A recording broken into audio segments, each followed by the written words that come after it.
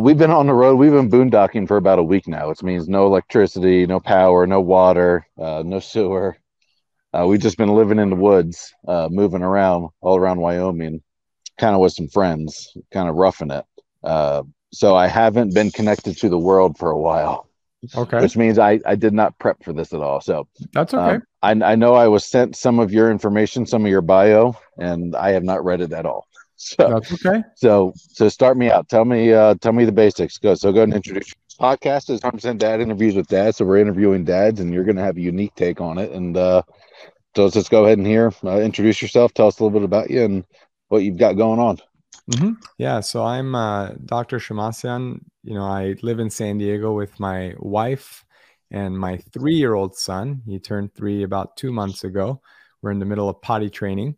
And I'm a Southern Californian, born and raised. I grew up in Los Angeles. And for work, what keeps me busy is I help people get into medical school. So I help people, participate in the right extracurricular activities, do well on their MCAT exam, which is the standardized test for med school, prep them for the application process. And between family and work and all the things to do in San Diego, that's pretty much sums up my life.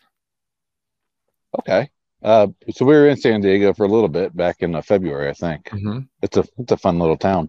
It is. It's It's great not here. little. It's not little at all. But it's funny you say that because people here, behave like it's tiny. Our airport's not very big. There's a very small town feel, even though I believe it's like the ninth biggest city in the United States. But the culture and the vibe and the mentality is of a much smaller town. Yeah, it's definitely a nice, not southern, but it's true. It's what SoCal is. I mean, it is definitely laid back. Your airport is wild. Yeah. The planes just come over Hmm. like the top of houses and graze the roof of houses as it comes in and lands. It's absolutely Yes, wild.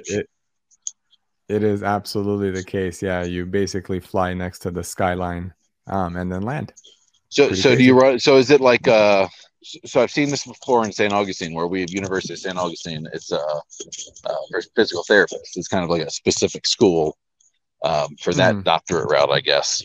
Now, and they have there's a few private businesses where they have like study halls, and you can do study groups and things like that. And you go there and I don't know, you meet up and you train for these exams. Is that what you're doing? So this is a bit different.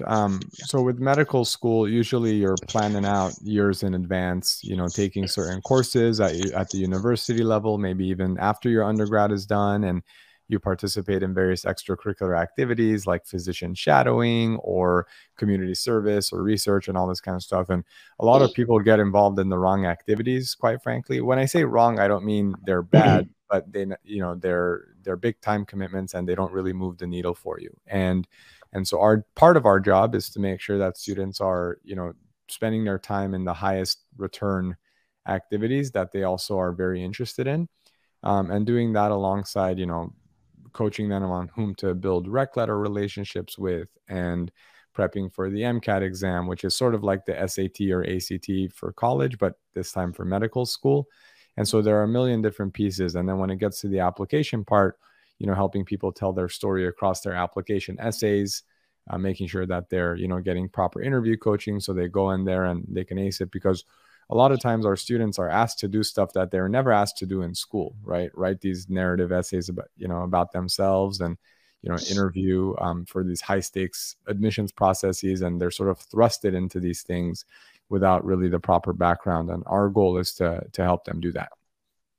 So, at what stage of the education process is preparing for med school? Is it post what bachelor degree? So no, it's actually I mean, ideally it's during. So we have students who begin working with us as early as their freshman year of undergrad. And and then all the way through undergrad, there are some people who are considered, non-traditional students. So let's say there's a 28-year-old accountant who's like, you know what, I want to actually go into medicine. That's been my lifelong dream. I never did it. And so those folks will come to us too and say, well, help me get there. And Okay. everything in between. So really at any stage post high school, when people approach us for med school admission support, we do that. So really, it could be up to what, 4 years? A client could last you 4 years. And they could, yeah, they totally could. And then sometimes, they finish medical school or they're on the cusp of that, and then they come to us to for assistance with their residency admissions process. So we have repeat students too, and it's a treat to sort of see. It flies by every time. It's crazy. It's like, you helped me 3 years ago. I want to do this Sure. again. And I'm like, oh my gosh, has it really been that long? I'm So like, yeah, I how, guess I did have a kid. All these things did happen between then. so is this your business or is this It is. like part of? Okay, so Yes. how'd you get started in that? Kind of organically, and out of necessity. So I went to a small high school in Los Angeles where we didn't have much in the way of college admission support. And I was self-taught in that process because I wanted to go to certain good schools. And when I was in college, was studying, on how to get into medical school, and along the way assisting other people. And over time, you know how it goes, one person tells another, I got into this school, this person helped me, reach out to them. And it was all word of mouth, and it just grew from there. And over time, I started, I wanted to share more resources. I was realizing that, a lot of the advice I was giving was, applying to a lot of students. And so I started looking for resources online, didn't quite find what I wanted to send people. So I started writing myself. And, through that sort of blogging effort, random people started reaching out to me, Townsend. So people would reach out and say, hey, I saw, I want to work with you. I'm like, I don't know who you are. I remember realizing the first time, I'm like, okay, now random people are reaching out to me. And I'm like, how did you find me? And they're like, oh, online. I'm like, oh my gosh. So this is how things get on Google. And so I started, learning more about that. And just one thing led to another. So it was a fortuitous, unplanned snowball. And here we are today. So for the dads that are, working their job and kind of have some sort of side job or little hobby that they'd Yeah. like to see built up, at what stage were you that you decided you needed to put more effort, more time, more money into building this new business that Hmm. maybe isn't so fruitful, uh, versus keeping it as a hobby and sticking with your main source of income? Yeah, I have a lot of thoughts on this. So in full disclosure, I think I made this my full-time work a little bit too late. Like I could have done it way earlier. And I think that was part of it was my own anxiety about like, letting go of the sure thing and all this kind of, with a salary and benefits and all this kind of stuff. And I totally understand the challenges of doing that as a father. You want to take care of your family. At the same time, all of the signs were, hey, you could totally do this full time, and you're just sticking with full time job out of anxiety and whatnot. And so I think that it's wise for people to, if there's something that they're interested in doing, to do it on the side while working until they've built it up to a certain level where it can replace their salary, at least to an extent. um, for me, I actually years ago when I was saying, I started blogging heavily and developing materials, it was pretty funny. Um, we barely had like anybody on our newsletter, and we probably had, I probably had only a handful of students I was supporting at a time. But I remember distinctly there were like, Tuesdays, Wednesdays, late at night, writing these large resources for like the 12 people on my newsletter. Right. And my wife would say, just come watch this movie, um, whatever. You don't need to publish this thing today or tomorrow. And I said, no, no, no. There are people that that I told them I'm going to reach out every Friday with something, and I'm going to do that. I can't let them down. It's really funny. Now our newsletter, has way, thousands of people reading it every single week. And back then when there were 12, I still treated it like it had to be done, even though it didn't have to be done beyond like the commitment I had made, in my head to these readers. And so I treated it that way. And it's worked out very well. And people always tell me like, hey, I really look forward to reading your resources, like keep them coming, or I learned so much from this. So my advice to people is don't start taking it seriously when you see traction. Right? I think that people who are really successful with their ventures take it very seriously, even when they don't have, some big following or massive traction or anything like that. Because if you wait until that happens, it's going to be way less likely to happen. but B, you're not going to necessarily have the tools and the skills to, to deliver what you need to deliver.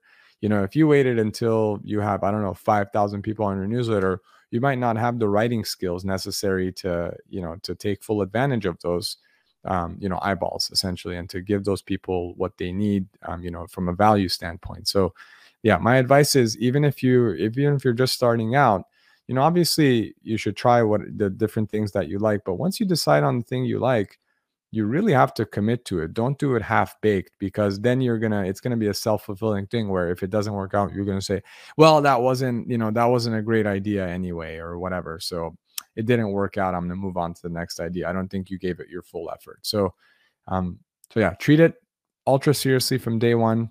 And when you start to see the snowball, and all of the signs say, hey, look, this is actually yielding the fruit that you're hoping for, it's going to be time to consider maybe doing it full time or half time, or whatever the case might be for you and your family. Every business is different. Some people's goals is to make an extra $1,000 a month, an extra 10K a year, whatever. Other people, it's to replace their job. And for me, I didn't have that specific goal. I wasn't like, oh, I'm building this to one day do it full time. Not at all. But it was more so like, let me take this very seriously, see what happens, and we'll take it from there. Good tips. How long have you had this business? Well, the business as it exists today, like with its name and all that stuff, since 2013, but I've been doing this work for nearly 20 years. So you did this well before you had a kid? Oh, yeah. Okay. For sure. So you, did you say your son, was it a son? Son. 3 years old? 3. Okay. So you're an older dad. If you've been doing it for 20 years. I guess so. So 40-ish? No, not quite 40-ish, but in my 30s. So how have you been doing it for 20 years? Well, nearly 20 years. I mean, so ever since I wrapped up my my high school and was going deep, starting out college, which was really helping people. And obviously, the number of people I've supported over time has grown quite a bit. But as far as, seeing a lot of trends and helping a bunch of students, thousands over the years, it's seen a lot change. So I just put 20 on top of what somebody would get out of med school at, which is what, 26, 28 or something. I figured, well, 20 plus 28 is like 48. So, all right. So that's where I went with that. I wasn't, looking at your hairstyle and saying, well, this guy's ancient. I know it's the gray streaks, that's what's getting you. Medical. I was just talking with a friend about this. So I have a friend that I'm hanging out with here at Rapid City, and he's in the Air Force. Yeah. And he's a PA. Okay. And so we're just kind of talking about this the other day. Like, I'm big against debt. And so some of the biggest debt in America is student loans, as you probably deal with all the time, especially in the medical field, because it's not cheap to go through medical school. Sure. So you're talking hundreds of $1,000s of racked up before you've really made your first dollar. Yeah. And it puts you in a hard hole. Of course, there's certainly opportunities to make a lot of money, but not every doctor goes on to make mega bucks. Some of pediatricians really don't make the big bucks that people think about as far as doctors. Sure. Or small town docs, things like. I'm sure there's other examples. Do you counsel people on, I guess, how to get loans or other strategies? Because what I was talking about with my friend was the military. If we couldn't afford to pay for medical school for my kids, and it was a student loan issue, I would almost encourage them to consider the military, because that's a place where you're going to get paid. They will pay you. They will give you the education. And I think it's a stepped up commitment. I don't know if you know more about that than I do. But they're going to pay you to go to school, essentially, which is a whole different game. Sure. It is. But so we do, assist students with answering questions about loans and, securing scholarships and all this kind of stuff. I mean, there are some students we work with who their families are very well to do, and, their parents just basically write a check, for them to go to school. But the majority of our students are going to take out some amount of loan, whether for the full amount, like, my brother did when he went to medical school, but also, when they're going to, or taking out a partial loan, whatever, maybe half of it, three-quarters of it, whatever the case might be. And so that's sort of an expected part of this process. And you're right, like, the promise, I think, to a lot of people is, you're going to go to school, you're going to do residency. During those residency years, you're going to make like $50,000 to $60,000.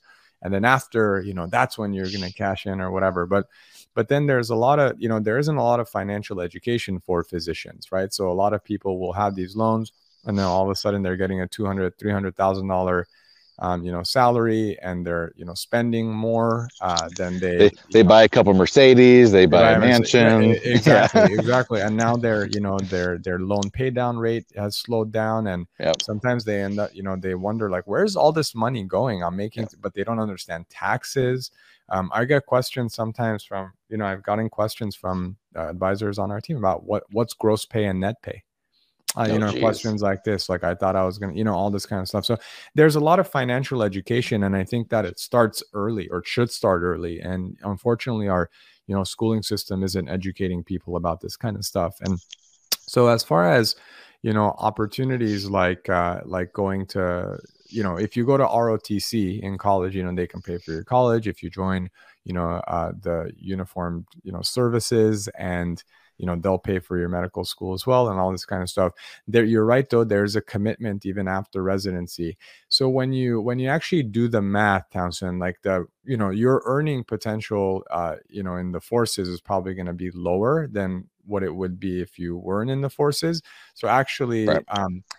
So that kind of also slows down, the time. But then you don't have to necessarily stay in the forces forever. I think there's an extended commitment you have to make. Correct. Because they're training you. But you can go into civilian life afterwards. Yes, but I'm saying that extended commitment, when you pit that and the lower salary associated with that against people who took out the loans and got the pay, it doesn't shake out that different. It's not as great of a deal financially as you would think in the long term. Now, if someone wants to join the services, of course they should. And we assist students every year with joining, those programs. I'm just saying that I don't think that finances should be the primary driver of someone joining or not joining, the services. Just because of the way the math shakes out. I agree with that.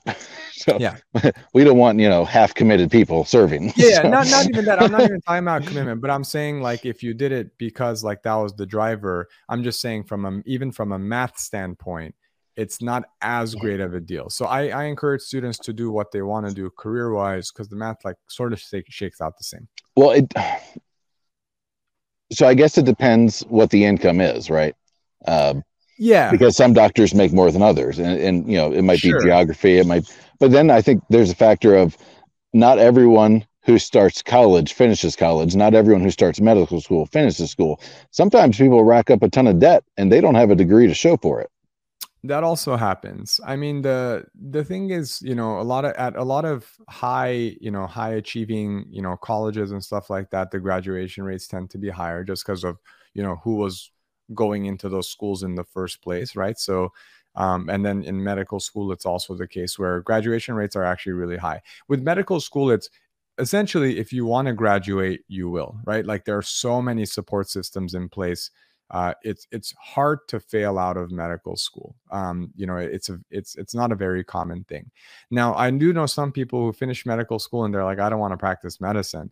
And then there's, they're going to have to, I don't know, do consulting work or something entrepreneurial. That happens all the time too. So yeah, I mean, I think it's an important part of the discussion. And that's why, our goal isn't just to, like, help people get in, but it's also to mentor them, through the process and answer any questions they have along the way, and consider these kinds of things. Because, when you're 21, 22, 23 years old, making these decisions for your 20s, 30s, 40s, 50s, I know that I didn't have the full picture when I was 22. Heck, I still who does? Who does, right? It always changes.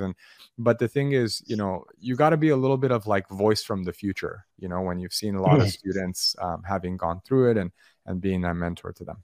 So do you know what the graduation rates are for med school across the board? Not necessarily, the Ivy Leagues and the prestigious ones, but I don't have the specific number. I would wager they're well into the 90s. 90%. Oh, yeah, that's really high. Yeah.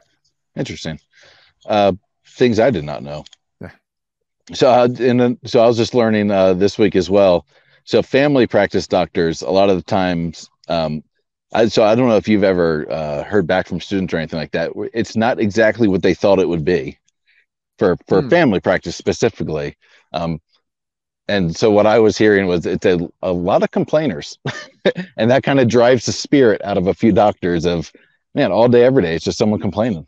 It's over things that maybe aren't really valid. It's just trying to get insurance, pay for things, or trying to get out of work, or somehow making an excuse for something. It's just a lot of whining about things that aren't really. Uh, I guess it feels like you're not actually helping people because you spend so much time with people that don't actually need the help.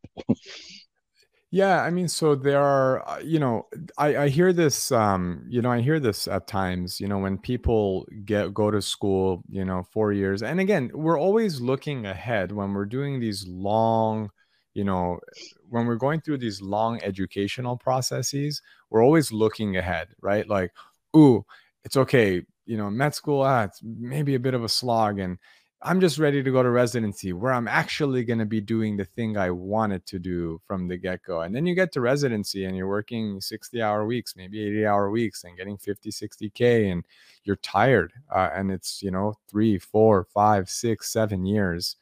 And that can be, it could sort of drain you. And then you become an attendant. And it's like, no, it's okay. But once I make an attending, position, and once I get to call the shots and I'm making 300K, like, that's when I'm going to, but then, there are a lot of physicians that I see, who say, oh, they get into their job literally into year 1, year 2. They basically look to their left, look to their right and say, this is kind of it. Like, I come in, I do my shift, I come into the office, but I'm seeing patients, and yes, every patient is different, but I'm doing similar procedures, seeing similar things. Is this what I'm going to do for 10, 20, 30 years?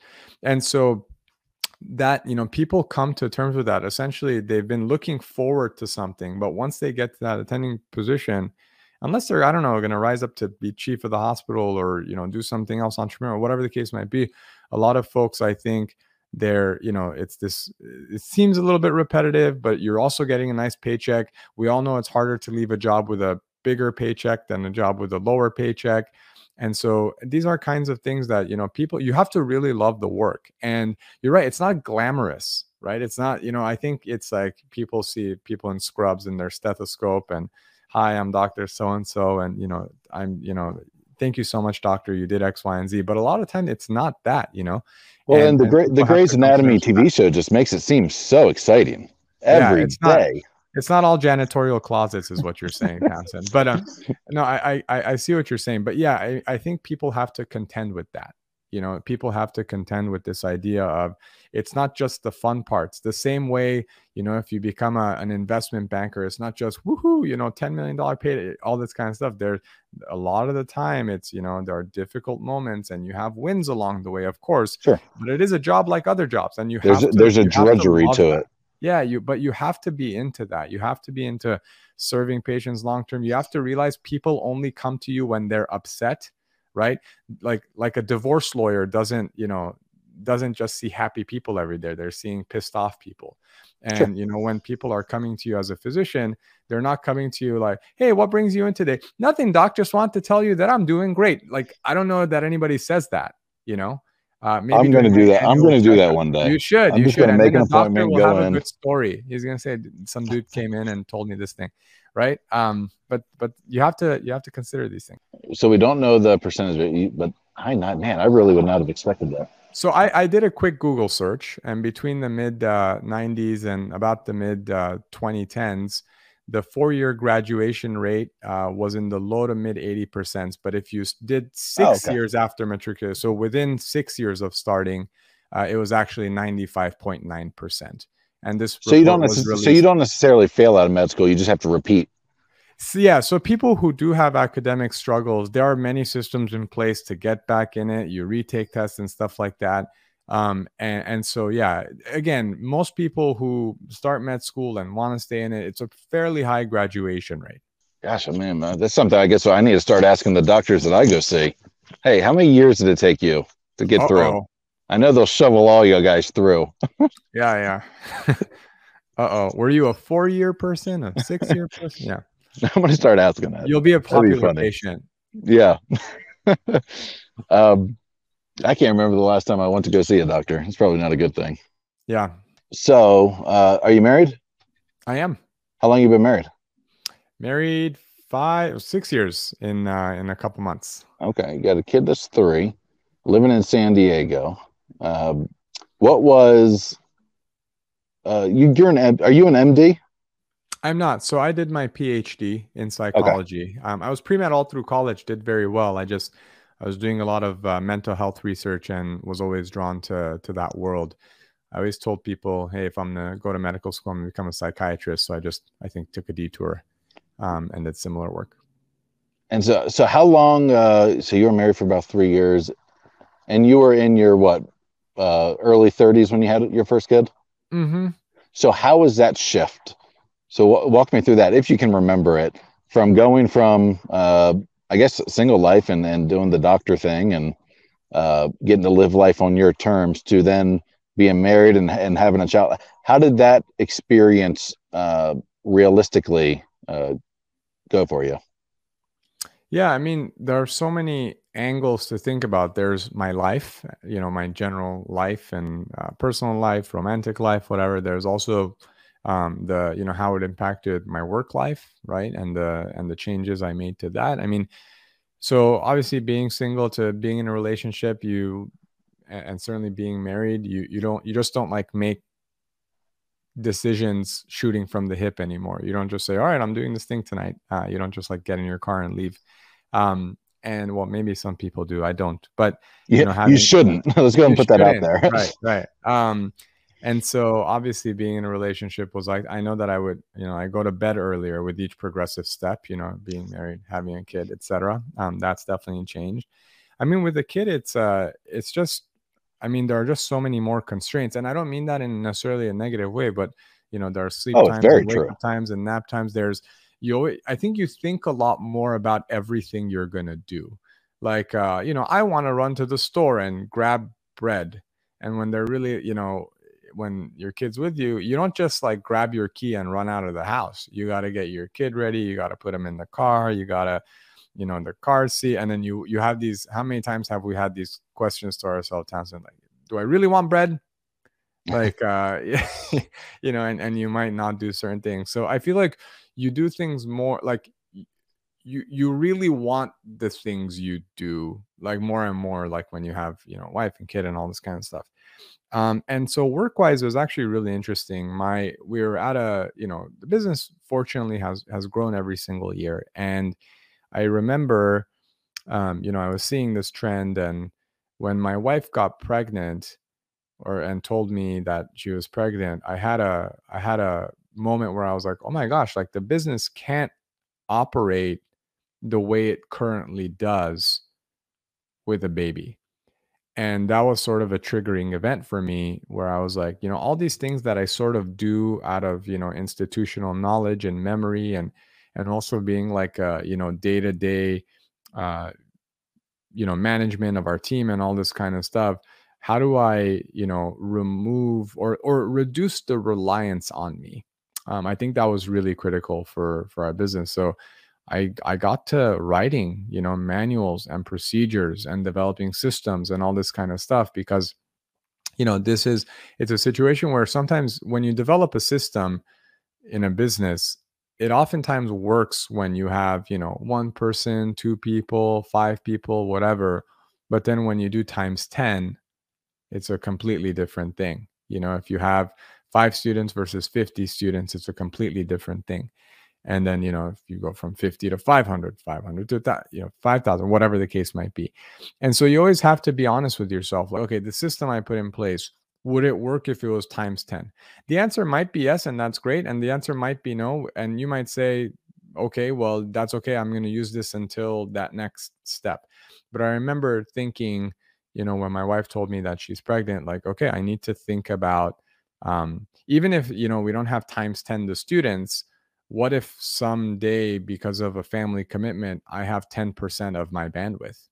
you know, and how do I empower and train people to basically do what we do and experience no loss in quality, even if I'm not, you know, touching everything. Right. And so that was a big shift for me. And I think that was actually, so I'm very grateful. You know, even for, I mean, I love my son, I love my wife. I'm very grateful for them in general, but from even a business standpoint, I'm very grateful because those events forced me to rethink the way we do things. I don't think the business could exist the way it does today if I didn't make those decisions that were essentially forced upon. If I was a single guy and I can work, you know, 16 hours a day and not care about it, you know, pleasing or upsetting anyone, all this kind of stuff, I would just do that, you know, pedal to the metal. But I've had to rethink systems and growth and all this kind of stuff. And it just also, it also forces you to think about what's necessary. You know, like people always say stuff like, you need a bustling social media page or whatever. And it's like, I don't know actually that I do. You know, if certain other things drive your traffic, maybe you don't need it. And you say, well, I could spend more time on this with unknown returns, or I can spend more time with my family. Is that thing really going to move the needle? Do I care if it does? Right. It sort of forces you, going back to that car example, to go get bread from the store. You really wonder, like, do I really want to do this? How much do I need it? It basically makes you think, because you're weighing these efforts. The value of time becomes a very real thing. Absolutely. It just, you're just thinking about time and opportunity costs in a whole different way that you didn't prior to being married or having a kid. That was my experience. So yeah, for sure. So I did something similar, not when I had a kid, because when I had a kid, I didn't have a business, but I launched it shortly after he was born. Yeah. But around the time of my second kid, I realized I was an owner operator. Sure. And my thing was more about death. If I get hit by a bus tomorrow, some bad traffic accident or stroke out, like I've kind of screwed my family. So because like I am the driving force in this business. You're the key man. And if I'm gone, this whole thing's just going to collapse. Yeah. All the customers will flee. You know, vendors will be gone, and the employees are going to go find another job. Yeah. And so I was too much the crux, and and so I wrote. I mean, it was like a couple inches thick binder of like really thinking about the business, and you know, like you said, it really makes you reassess how things operate, and that was probably the best thing, or the most effective thing I ever did in the business, was really sitting down. It took probably over the course of a couple months to really do it right. To really assess how do we operate this business, and being able to put it on paper and verbalize it. And it made all the difference in how we operate. We changed a lot of things. It gave me such clarity as a business owner. And a little peace as a father, simply because I knew then if I died, there was a literal binder my wife could go to, and she knew what to say to the customers. You know, she knew what to say to the vendors, what to say to the employees. I wrote letters to the employees to make sure this thing continued to run, at least until we could sell, or she could hire a manager to kind of replace my role. Sure. And to not make me the linchpin in the entire thing. I mean, because that's not it's not a good way to run a business that wants to grow. It's also not really a business in some ways. It's a profitable hobby. Sure. Yeah. So yeah, being able to essentially replace myself as the owner on paper, and then how to align and flow and how the business operates. Yeah, it was the best thing we ever did. Now I did it after the second kid, and then I realized I replaced myself as Townsend, the business owner, so well. That's when I started writing the content that I'm doing now, which is how do I replace Townsend, the dad, which is a little bit more complex and less fixed. And that's the content we're sharing now on 100% Dad, 10 years later. Yeah. Which is, you know, same thing. What are your priorities, and you know, what's important? Yeah. So it's not a lot of people do that. There's a lot of small business owners, even successful business owners. They've never really sat there and gone through that process of reflection on their business. They run it day to day, fire to fire. Yeah. You gotta think about how it's going to survive you. Because otherwise, you know, it's it's you. You know, you're like you said, the key man. And this isn't just about buying good key man insurance, which is essentially life insurance for business owners, but also thinking about, yeah, all these different scenarios. Or what if you're just out? You know, you don't have internet for a week. What happens? You know, who does what? Who's empowered to do what? And you need to train other people to not necessarily know every single thing you do, but collectively for them to Sure. know what you know, right? And Yeah. if there's that brain trust that can come together during that sort of period, it's really valuable. So thank you for sharing that. Yeah, no, absolutely. You're the one that brought it up. All right. So now, so the original question was, and you jumped into kind of how it is now. So what was your perception of what fatherhood would be, pre-delivery versus post-delivery, focusing on those like first 6 weeks of infancy? Yeah. What it was versus what it is. It's some of it What is a what blur, what and some what you thought it would be yeah, versus reality. what I thought it would be. What I thought it would be. I mean, I don't think those things were super different, to be quite frank. I knew that it would require, I knew that raising a baby requires a lot of time. I didn't quite realize how many diapers we'd have to change. The thing that was wild so I thought, like, they're up a few hours, they sleep a few hours, and all this kind of stuff, and it's going to be a rough, first 6 months, and all those things were true from a sleep standpoint and whatnot. Um, but I remember thinking I'd have more uninterrupted chunks of time than I actually did.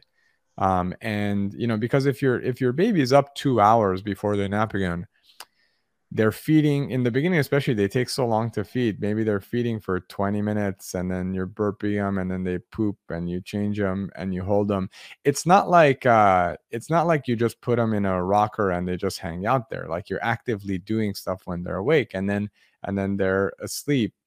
And then, like 2 hours, 3 hours later, they might wake up. And, by the time you're, I don't know, eating or showering or doing exercise or whatever, you only have like half an hour left to do work. And then they're up again. And then, oh, God forbid, you want to spend time with your spouse or watch a TV show or something like that. So it just, I knew I would have limited time. I didn't realize quite how limited it was going to be. And then you also, you have all these plans of, I want to do X, Y, and Z, but then your baby's up and you just kind of want to hang out with your baby, or maybe they're sleeping. You just kind of want to stare at your baby, like, So I think, we come into it of like, it's going to be these like that you think you can schedule your life the way you do when they're older or pre-baby, but you can't really, because you're sort of at the baby's whim. And so you also have to have conversations with your spouse about, who's doing what and when. And what are our responsibilities? Because if you just do the, okay, baby's asleep, I'm gonna go do this thing, but your wife had expectations that you're actually gonna run this errand, well, now you're in trouble, right? You're going to have an argument.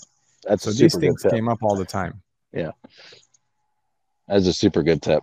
Uh, so how did you prepare? Because you seem like you went into it pretty knowledgeable. So what was your preparation for fatherhood? Did you have younger siblings or brothers and sisters, other kids that you were familiar with, or is it reading books and kind of studying, or do you just have a natural intuition for what this was going to be? I don't, good question. My wife and I, our friends and family members make fun of us all the time that we discuss serious things too much. So we're the kind of people, even pre-marriage, talking about how many kids, talking about finances, talking about, raising them in the church, all this kind of stuff. And You got made fun of for talking about the things that you should absolutely be talking about. well, but that's not common, I don't think, in our society. You tell me, right? Like, so, a lot of people are like, man, you guys like have too many serious conversations. Da, da, da. So yeah, sure, maybe we are too much that way. But I think like having those conversations was really nice because we had the playbook as far not like knowing everything a baby would do or what a baby would be like, but knowing how we were going to be together as a couple and how we want to raise this child, what our values were for parenting. So, I'll give ourselves credit for having those, kind of those grown-up conversations, even while we were dating. So that was something that was really important to us. In addition to that, I mean, just I guess we're fortunate. We're both child psychologists by training. Not that, being a child psychologist prepares you for, raising a 6 month old or 2 year or 2 month old or whatever the case might be. But just as far as, the importance of attachment and, spending time with your child and building relationship with your child and with your family, those things really matter to us. And then, we both have older siblings who have kids. And so I'm an uncle and she's an aunt to several kids. And, just seeing that and having that experience was also very valuable to us. So Chirag brought up a really great point about just having those, real discussions. He said he was getting made fun of for, and those are things I think is top tier advice for any new dad and new husband, is have the conversations prior the best you can, or as early as you can. If you're already married, then the time is now, and if you're about to get married, again, the time is now to have those discussions about finances and in-laws and how you want to live life and how many kids you want to have, and how you want to raise those kids, how you feel about discipline, what church you want to go to. Do you want to raise your kids in a certain faith and in a certain way? How close do you want to live to your in-laws? And the sensitive topics that at least in marriages are often the big reasons why the marriage ends. So let's have those conversations and be in agreement, or at least have the knowledge of each other, so we can prepare for it and we have that understanding, and it's not a shock down the line. But same thing with having that new baby is, preparing as much as possible and having discussions about what roles are going to be and, what the expectations are.